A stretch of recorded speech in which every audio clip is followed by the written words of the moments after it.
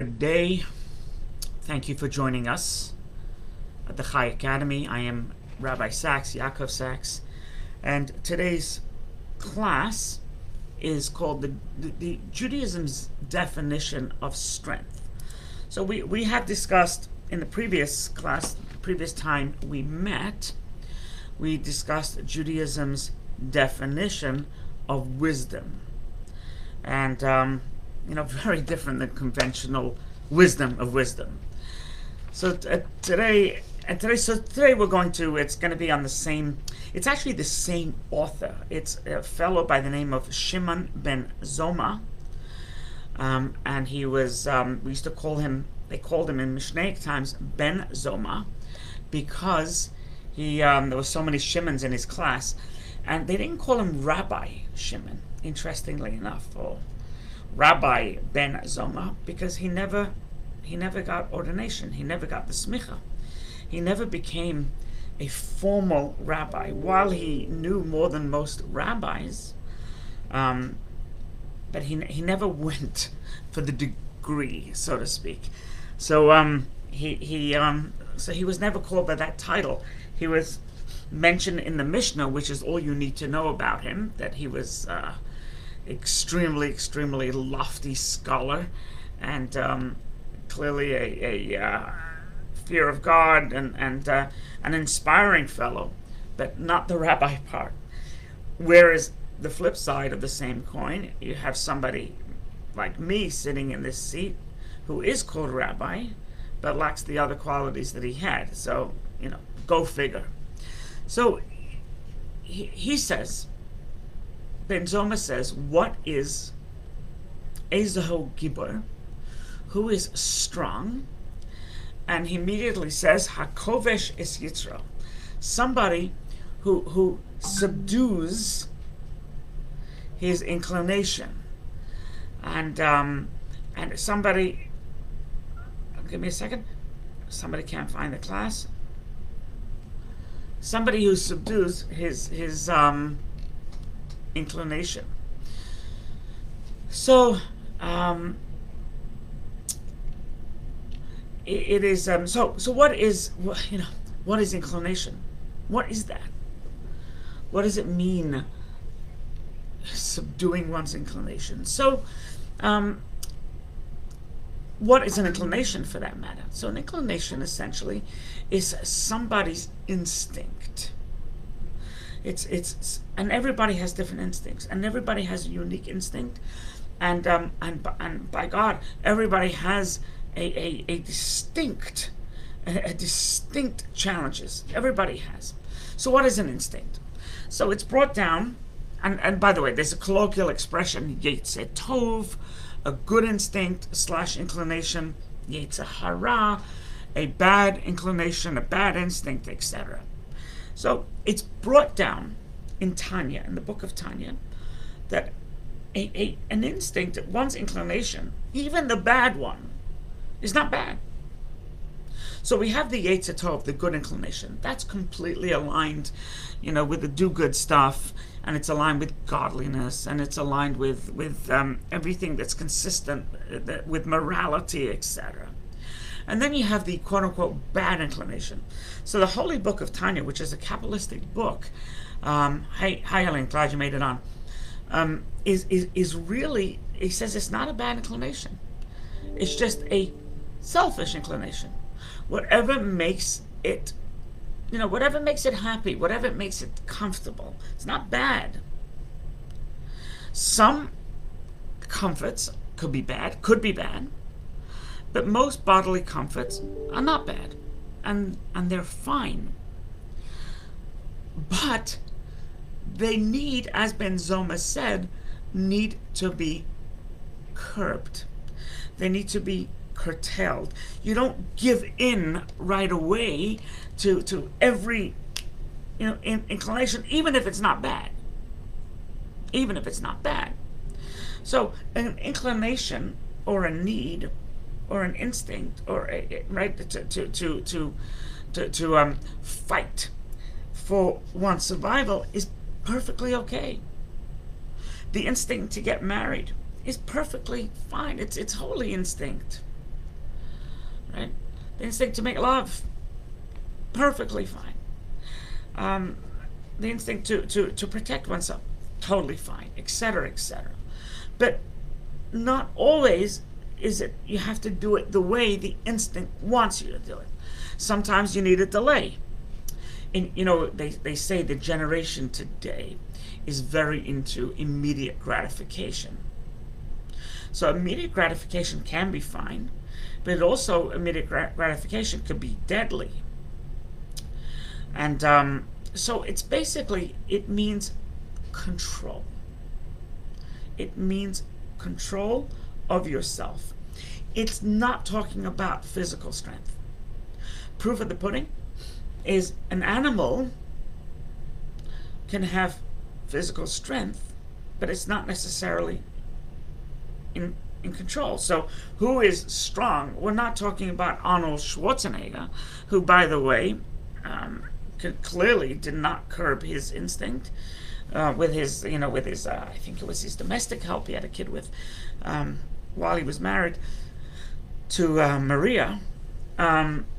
So it's not talking about physical strength, but rather it's talking about a really your insides. Do you fall prey to whatever you desire? You know what it is? I just hit me. It's not physical strength, but rather it's strength of character. That would be what Ben Zomer is saying. And by the way, strength of character is a war. And it's a continuous war. With a physical war, once the Germans, once they surrendered, once the Japanese surrendered, once Saddam Hussein surrendered, they surrendered. It's not the case with a strength of character. With character, with it's more precarious with your inner self, because once they've surrendered for the moment. But as soon as you let your guard down, your natural born instincts, immediate gratification, some of them could be bad, will rear their ugly head. So practically, and everybody has their own weakness. Everybody has their unique challenges.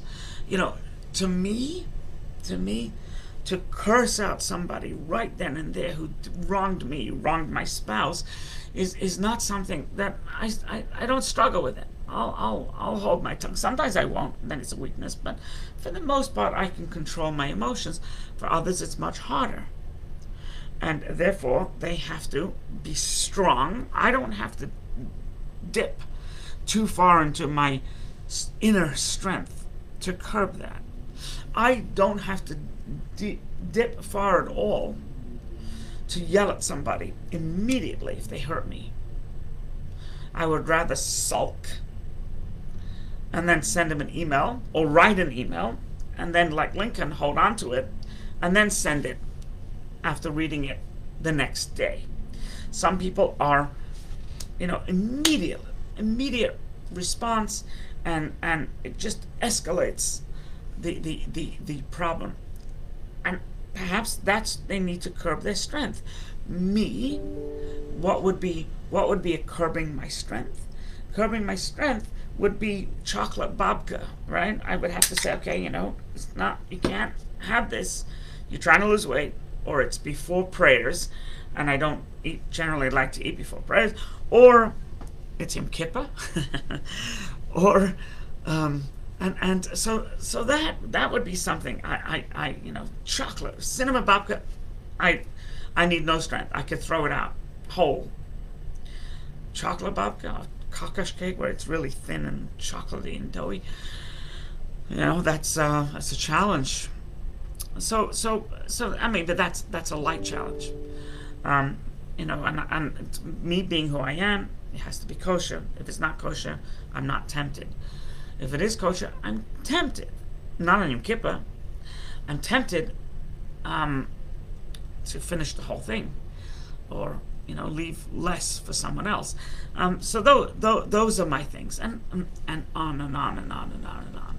Am I tempted by porn? No. Am I it's just not my bailiwick. And it could be because I'm a naturally born with less emotion than the next guy, with less passion perhaps than the next guy. So therefore, I'm not. But am I tempted to read a novel quicker than a book of Jewish wisdom? Yeah, that's spot on. That's me. So I would have to say there'll be time for that, but right now I have to study. As an example, and all these are really, they're true examples, but they're benign examples. Right? To punch somebody's lights out takes real inner strength not to, if you're inclined to do it. I believe there's a line, by the way, from Schindler's List. It was, to me, when I saw Schindler's List, it was mind-blowing. It was this fellow, this Nazi, may he rot in hell. He's standing on a balcony, and he's zeroing in the camp on somebody, on a poor woman minding a Jewish woman minding her own business.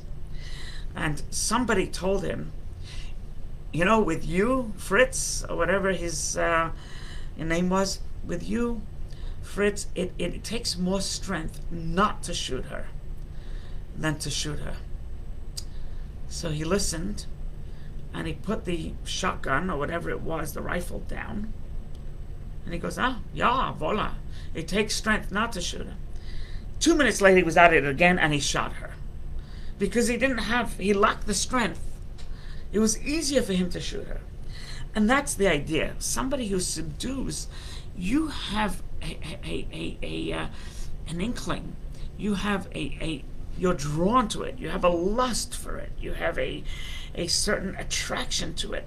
You have an addiction to it, and that's probably right where it comes in. You have an addiction to do something, and you say, no, I'm going to be strong here and not take that cup of alcohol, not take that drink. I'm going to be strong here and eat, even though I have anorexia tendencies. I'm going to be strong here and put the drug down because I know it's deleterious to my well-being. That's strength, right? There's a great line, just an awesome line in Proverbs that says that he who is slow to anger is better than anybody else. It's the best quality. Why? Because anger is extremely easy to become angry. Most people get angry. And if you train yourself not to get angry, that's better. It's a better quality than anything else. Aside from anger, is such a horrific quality that the Talmud compares it to idol worship. Right? So aside from that it's, but it is, I think, something that most human beings, even decent human beings, suffer with. Somebody hurts them, they're going to get angry. Somebody hurts their business, they're going to get angry. Somebody hurts their spouse, they're going to get angry. Their kids are going to get angry. But you be slow to it. Your mind is over emotion. That is better than anything else. I think it was Rabbi Yisrael Salanter who said as following. He says that, and this takes strength, inner strength. Worry more about your spiritual failings and your spiritual qualities than your friends' spiritual qualities, failings, and worry less about how financially you are doing and more about your friend's physical status. You yourself worry about your spiritual things and less about your friends, but worry more about your friend's physical and financial status than yours. I mean, it's just tremendous thing. That takes strength. That takes gumption. That takes grit. So you have what we basically, to sum up and to say that you have a yetzer, you have an inclination that could be bad things, but could also be good things. We spoke about you don't have to have immediate gratification, and you basically you try and curb your immediate reaction, and sometimes you have to curb it completely. Sometimes you just have to delay it, and sometimes you have to go the extra mile, and it may take strength. For example, you may not like your mother-in-law, but in out of respect to your spouse, you go the extra mile and you're nice to your mother-in-law. You go the extra mile to say something to your spouse's partner, your wife's partner. You're nice to her because you know your wife has to deal with her on an ongoing basis, or your husband has to deal with her or him on an ongoing basis, whatever it may be. So that's you sort of go the extra mile. And Tanya quotes the Talmud about going the extra mile, how it takes so much strength to go the extra mile. The mile you go to, the extra mile. And it quotes the Talmud that says that there back in the day in the Talmud, so you hire an Uber. Back then it was a camel. And the Uber, they have their rates. Anything under 5 miles is $1. Anything above 1 mile, anything above 5 miles to 10 miles is $20. Why? Because your camel usually goes up to 5 miles. You want my camel to go more than 5 miles, it's going to cost you not double the price, but triple the price, or whatever. It's going to cost you a lot more, because we're doing something we don't usually do. We're going the extra, literally in this case, the mile. The Tanya talks about that if you usually study your Torah, you study it, and the norm is to study it 10 times, review. You'll get a reward. But if you review it 11 times, which is not the norm, you'll get way more of a reward, because you've gone above the norm. You've tapped into that strength, and you've gone above the norm. And sometimes it could be not what community does, but you've gone the norm for yourself, right? You've gone the norm for yourself. There's a story, beautiful story of the Chafetz Chaim, right? Passed away in their 30s or 40s, something like that. So the Chafetz Chaim met with this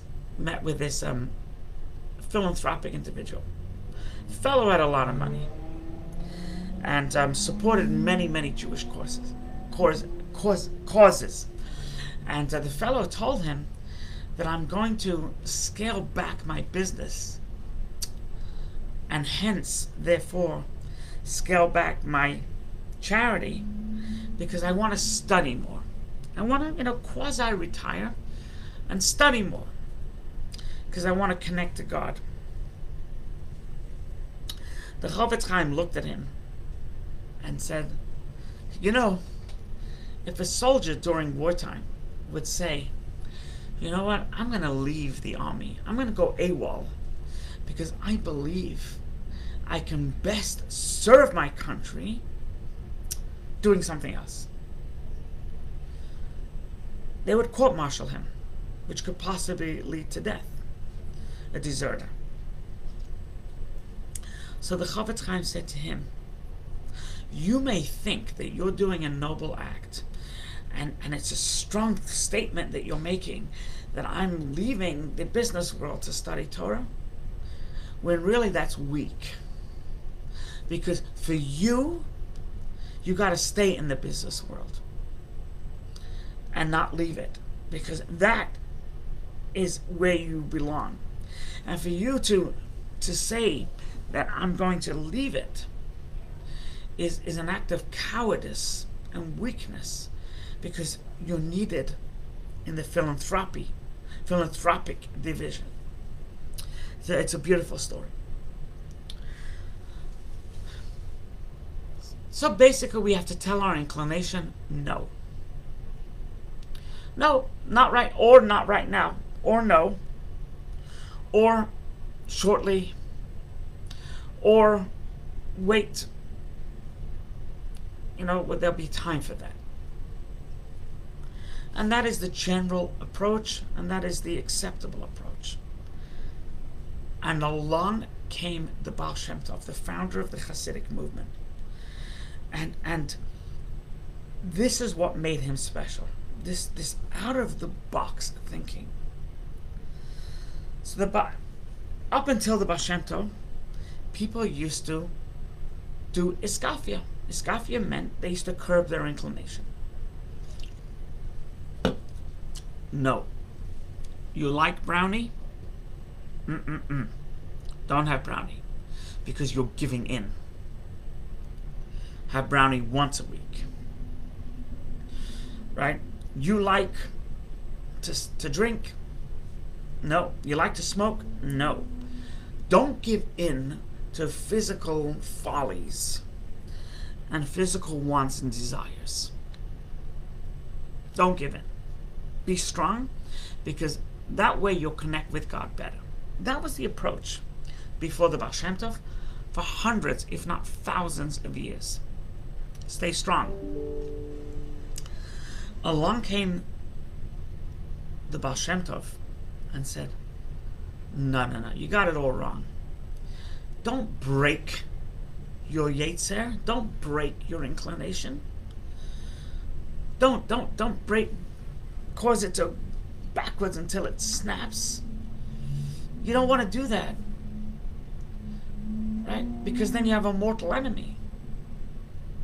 He says, bring your inclination along with you. Make it a part of you. And so therefore, it wants to eat brownie. The brownie's kosher. Let it have the brownie. Let it be content that it won this battle. And, it's non-kosher brownie? Never. Kosher brownie? Of course. The Baal Shem Tov's approach was that live with your inclination, not fight it. Live with it. Bring it into your side of thinking. Love it. Cherish it. And then use your strength for bigger battles. And as far as the philosophy, if you lose smaller battles, you'll lose bigger battles, he said not necessarily. Not necessarily. If you, there's a story with it's the previous Rebbe told the story. I think it was about his mother. That his mother was sick. And the doctors told her that when she wakes up in the morning, she has to eat right away to get her strength. And she shouldn't wait until prayers are over. She shouldn't wait until prayers are over for her to eat, but rather eat and then pray. And she says, no. In the code of Jewish law, it says pray and then eat. No. So her father called her in and said, honey, and this is the Baal Shem Tov's approach. Honey, it's better to eat to pray than rather pray to eat. If you're going to eat first in order to enhance your prayers and be stronger, then do it. But that takes strength. Because you say, no, I'm always accustomed to do this. Yeah, I know. But the doctors told you. So now eat. And then you'll be able to pray. Well, if you pray first and ignore the advice of the doctors, it's not right. So eat and then pray. And that became a message for everybody. You wake up in the morning, you're hungry, don't ignore your body. Judaism doesn't believe in self-flagellating. We don't beat ourselves up. We don't take a strap with studs on and hit ourselves. No, we work within our body. We work within our body. We don't starve ourselves. The Hasidic philosophy is do not starve yourself. Starvation was the old, that was it's what the Jews used to do back then. We don't. Right? We used what we call evidence-based training. And evidence-based training is that you don't starve yourself. You eat. And use that to do good, to study, to pray, to help someone else. You want to starve for your sins? It's not evidence-based. It's not. And the book of Tanya completely throws the book at it. Do not do that. Because that's not real strength. Real strength is welcoming, embracing your own self and allowing it to soar along with you. To break it as the enemy, it's not the enemy. If it's immoral, it's the enemy. But if it's a piece of brownie, it's not the enemy. It's your friend. And therefore, you do it. If you're a selfish person, let's take this example, where you say to yourself, I'm not going to give charity. I don't even want to get married. I don't want to have kids. I just want to live my life of hedonism. I want to be in a different Caribbean island every week. It takes strength to say, no. You're going to have kids despite yourself. You're going to get married despite yourself. Is it going to be harder? Yes, but you got to do it. Because that's true living. To starve yourself is not true living. So you have to know where to pick your battles. You have to know where to place your conviction. And that, Ben Zoma says, takes strength. You got to know when to hold them and know when to fold them. To live a life of hedonism, all about you, fight it. To eat before davening or not fast when you know other people are fasting, I'm not talking about accepted fast days. I'm talking about your own fast. Fight it. And do not fast, because pick your battles. Know when to hold them and know when to fold them is a complete act of strength. Any questions before I go? If not, have an awesome day, a great day, and may you be blessed. Remember to share these classes. Let people know that we have something called the Chai Academy, thechaicenter.com/academy. God bless.